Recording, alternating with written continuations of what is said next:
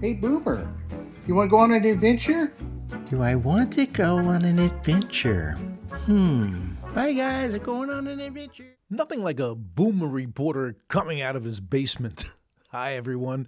Ed Garston with episode 53 of Tales from the Beat.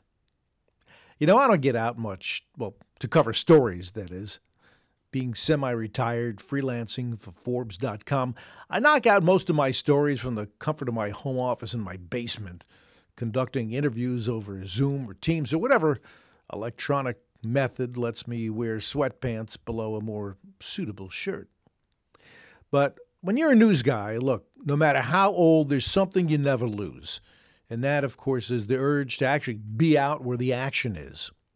Now, I've been covering the UAW strike against GM, Ford, and Stellantis pretty much the way I described above. But the other day, I decided, I just have to put on some actual pants and maybe shoes. And I ran down to Ford's giant assembly plant in Wayne, Michigan, in suburban Detroit. It's about a 30-minute drive from my house. I told my editor I was going out to get some pictures and perspective. But good BS, right? But what I really wanted was, yes, pictures, but to speak face-to-face with striking workers, learn their stories, find out why walking off the job was worth any financial sacrifice, and yes, to smell the fires in those barrels along the picket lines where picketers could find a little warmth. They all smell about the same, and I like it. Well, I spoke with a guy wearing a reflective vest and a big, huge smile. His name is Roger. He said he's just 3 months from retirement and could have easily just ridden out his time, but he told me it was worth spending time on the line to try to win financial security for, as he called them, the young ones. Well, he's a cool guy. Roger told me the aggressive tactics taken by UAW President Shawn Fain were unlike anything his predecessors had ever attempted, and at first it scared the hell out of me, he said. But now Roger can't wait to see if it all pays off. And I spoke with a woman, didn't want to give her name, no problem. I told her whatever insight, information she could offer was more important than her name. Okay, cool, she said. Now she's more relaxed. I don't care if we don't get everything Shawn's demanding, but just something better than we have now. We got to get something. Well, the point is, you don't get this stuff just sitting in your basement in front of a computer, and I'd be out there every day, except I'm not a full-time reporter anymore. I'm a freelancer, and after a certain number of stories, they stop paying me. And honestly, working for free is not the kind of charity the IRS will let me deduct. Now, I do think how things have changed, mainly due to technology, social media, the economy. Back in 1998, when I was CNN's Detroit bureau chief and correspondent, I covered the entire 54-day strike at 2 GM parts plants in Flint, Michigan. It resulted in the automakers shutting down completely. It costed $3 billion after taxes. Well, we were out there every single day, on the picket line, at the union halls, on the phone. Facebook and social media weren't even invented. The UAW president couldn't go live. Neither side posted details of their demands, offers, counteroffers. You got what you got from digging, from sources, from gumshoe reporting. Now, working at CNN meant also doing about 1 billion live shots. I stood at a corner in front of Flint Metal stamping for hours and hours and knock out one live shot after another for CNN, for Headline News, for CNN International, for CNN affiliates. Makes it kind of hard to get any reporting done. I'd have to tell the sound tech to kill my mic so I couldn't be heard over the satellite feed.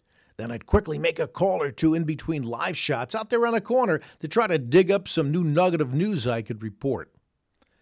Frequently, other reporters on the scene would stop and listen to what I was saying to see if they were either missing anything or if I was full of shit. Now, I remember 2 of my friendly competitors, one at the Associated Press, the other at USA Today, paying especially close attention as I was on the air. Now, you must know, print reporters are so contemptuous of broadcast journalists, figuring we're all about hair and makeup and not about honest reporting. Well, I get off the air, they walk up to me and actually said, "We were listening to you and everything you said was right." Well, why wouldn't it be? Now, since we were friends, they took no umbrage when I shot back. I bet you wish you could say that about your stories. All's fair on a breaking story, right? Well, that strike went on so long it actually jeopardized a promise I had made to my then 10-year-old daughter. Now, remember, this was 1998. The Spice Girls were huge. Well, I'd scored free tickets to their show at the late great Palace of Auburn Hills, about a 30-minute drive down I-75 from Flint. CNN, God bless them, understood the gravity of the situation. And hard to believe, right? They actually sent in a reporter to relieve me while I dashed down the freeway, took my daughter to see Baby Sporty Posh and Scary. Ginger had just left the group. It's very sad. And it was to that moment the best day of my daughter's short life. Then I ran back up to reclaim my spot, staking out the endless contract talks. When the merciful end to the 2-month ordeal was about to come, there were no social media posts, no tweets or whatever they're called now, no Facebook Live webcasts, none of that stuff. The most plugged-in reporters got tips on their phones from their best sources. Then, to make it more official, a guy comes running out of the Holiday Inn where the talks were going on and yelled, "Hey, press conference, 30 minutes, get set up inside." That's all we needed. So analog, so fun. You know, there's something about being outside on the scene, building relationships, swapping tips, where to get the best sub sandwiches for lunch. Now, a little bit of a tangent, but the folks at the plants always know the best lunch spots. It's never a chain place. Now, the guy at the local deli named for the guy who owned it was freaking Picasso of subs. Best bread, best meat, best cheese, best bullshit to share when picking it up.